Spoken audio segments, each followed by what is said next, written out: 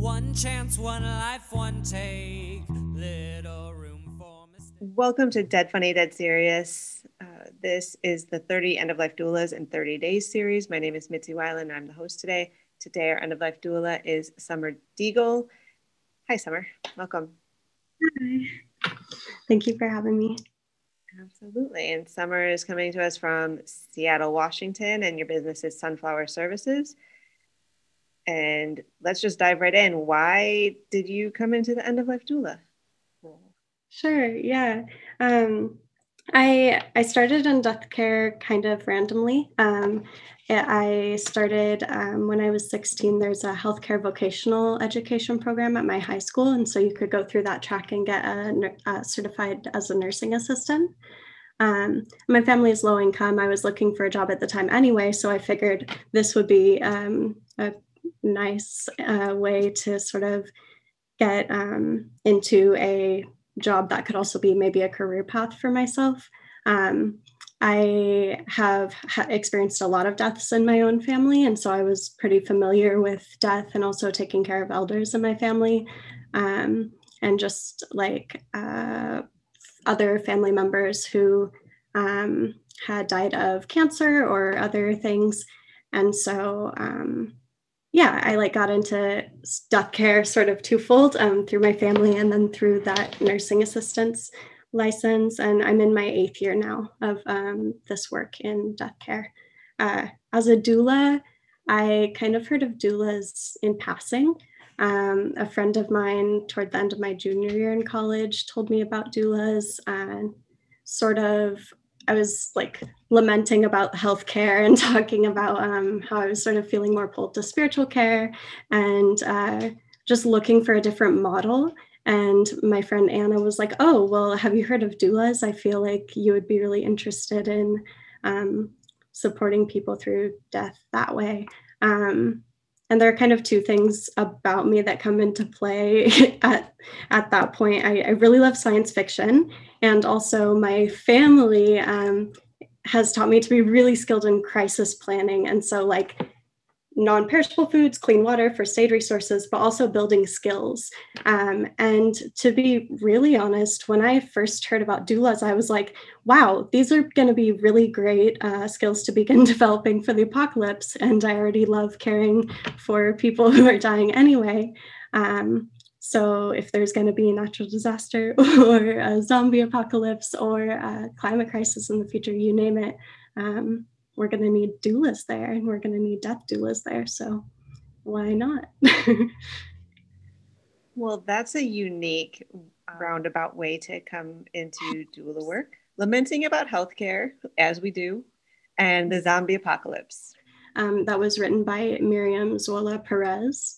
And it's a resource for beginning to think about equity, access, and health justice for birth doulas. And Miriam Perez talks a lot about the impacts of death, whether through death of a baby during a birth that was unexpected, or abortion or miscarriage, and how these small shifts are really important to birth doula learning and to pregnancy, and how our identities play into our role as doulas. And I was like, yes, that is sort of what I'm looking for. So I began to study with different training programs, doula training programs, starting in 2017. And the first one I found some years ago was with Carrie Kenner and Adeline Hill here in Seattle. It was the Big Belly Birth Services training. And it was actually in that cohort that somebody was like, there are death doulas. And I was like, yes, okay, end of life doulas. That's what I was looking for. And I just hadn't quite gotten there yet.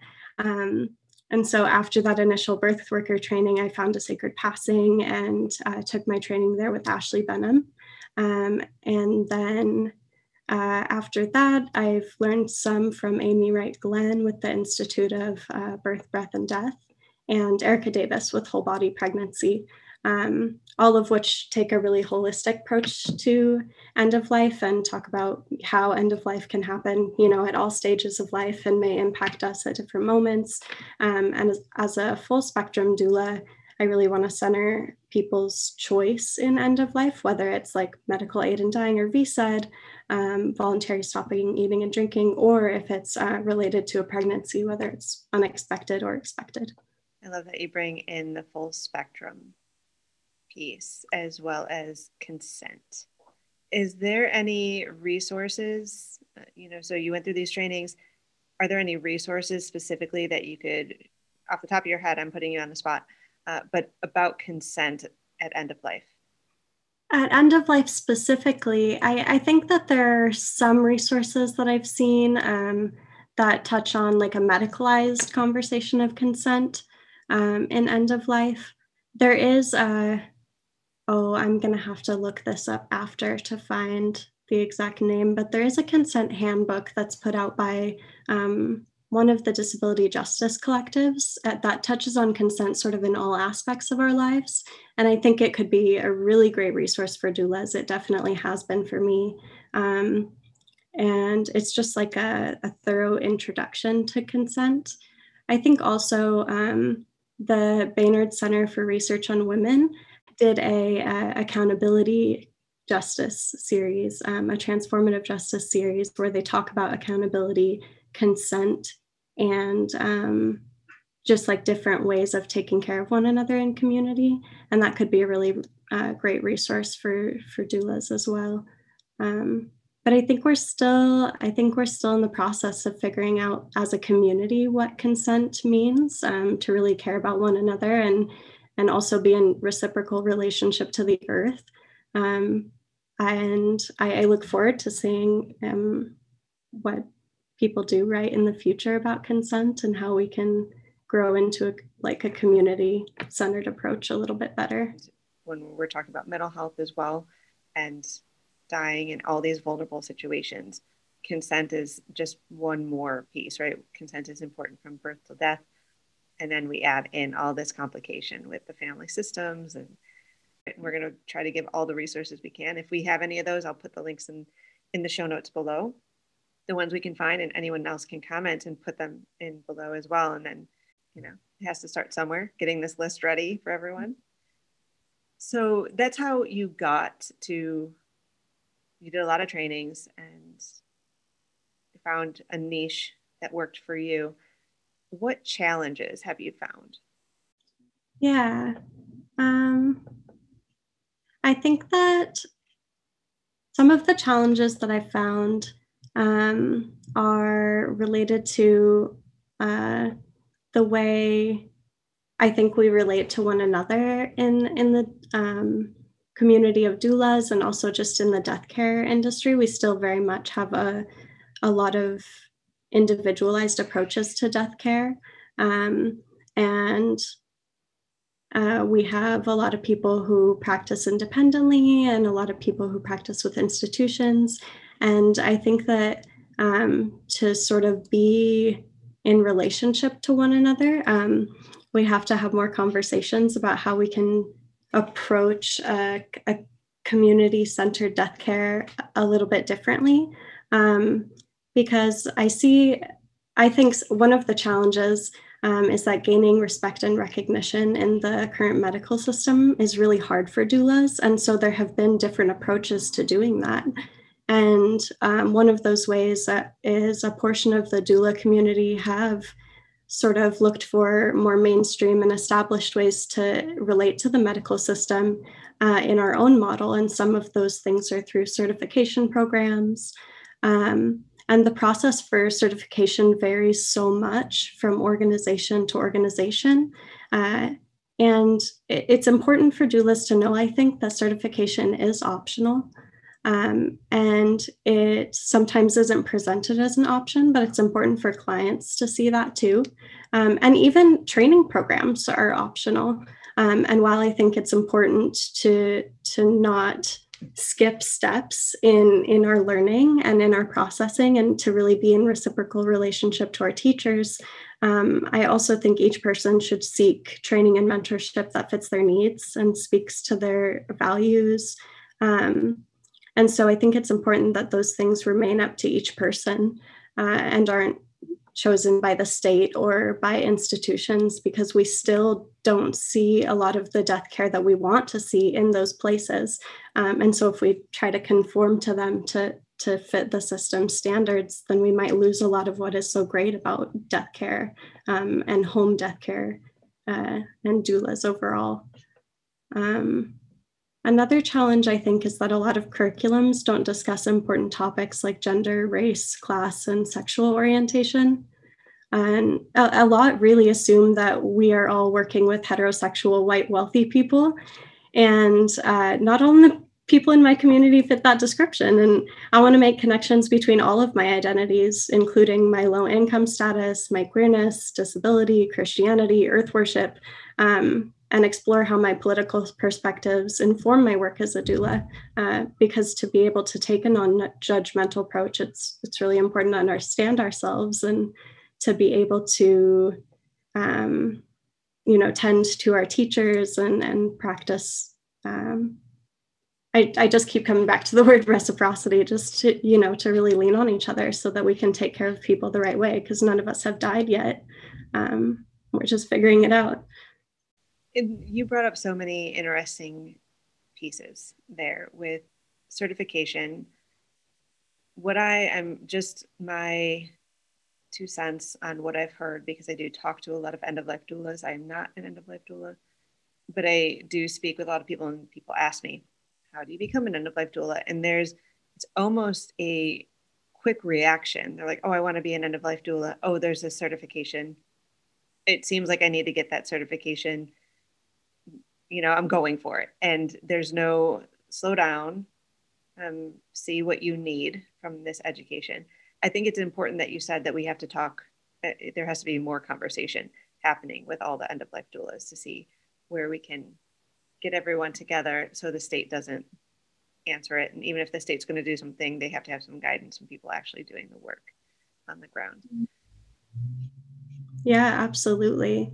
And I take everything really slow. I have to. I make a lot of mistakes when I don't. But I think that even though I've been in the end-of-life care field for nearly 8 years now, I'm growing my skills as a doula really newly. And I think that being young and in a position of learning and reciprocity with teachers that I have is a huge privilege.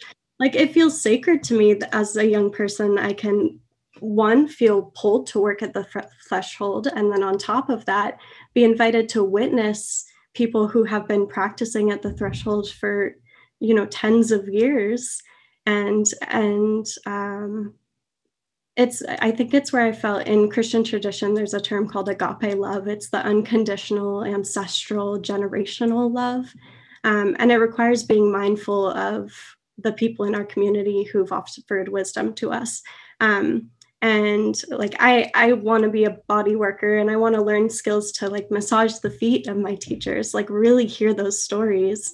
And I know that my education is going to be lifelong. So I'm not concerned with being a beginner.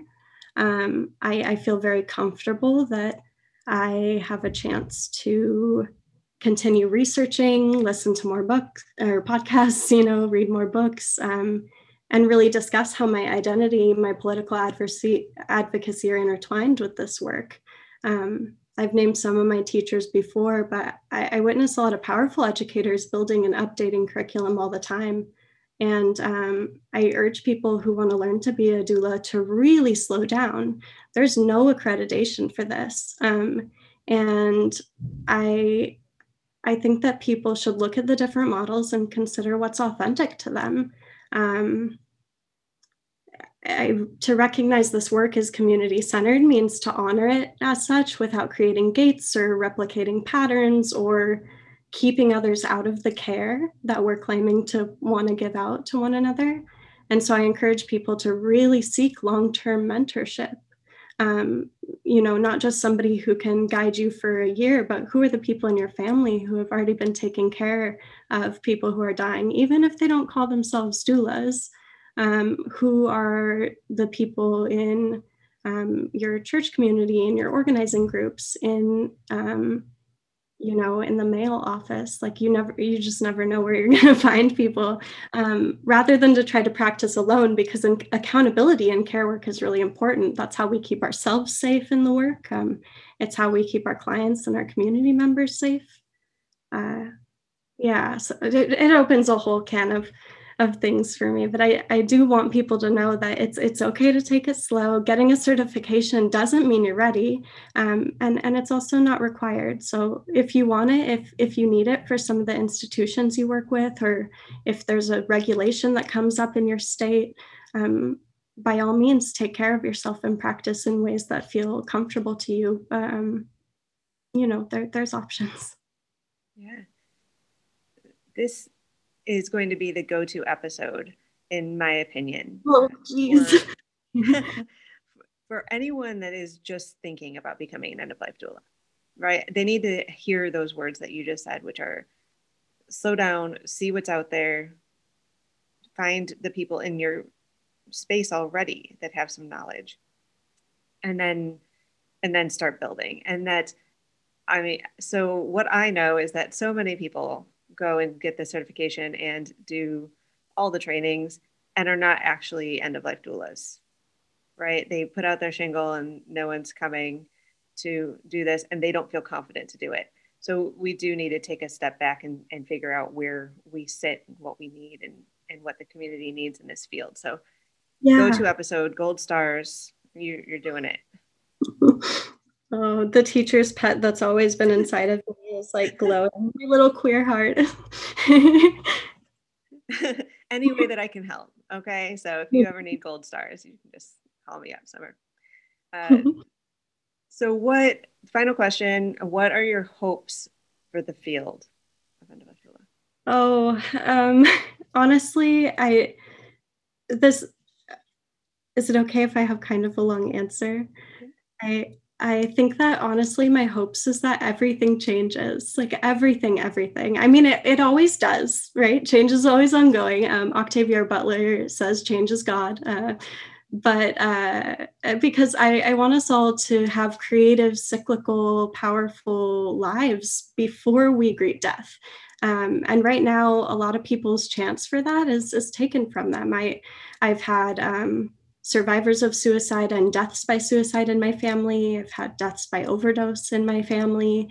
And we have political leaders who have excessive funding in the military and policing. And I want that money in healthcare instead. And I want to see a radical shift towards climate justice so that we can breathe air before we die. And I want people to have access to parental leave and mourning and bereavement leave, right? Not just 3 days. Like what is that? Like we need to be able to care for ourselves and one another.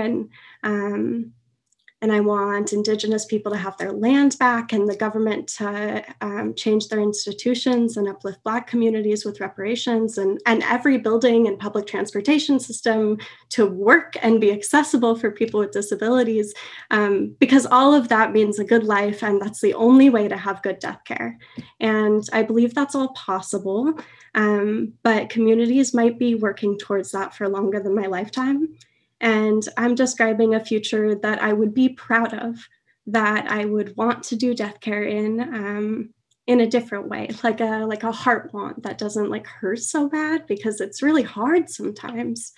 And it's also my interpretation of a kingdom of God. In Christian tradition, that would be the world we want to live in on earth, a space for love that we can't even comprehend yet.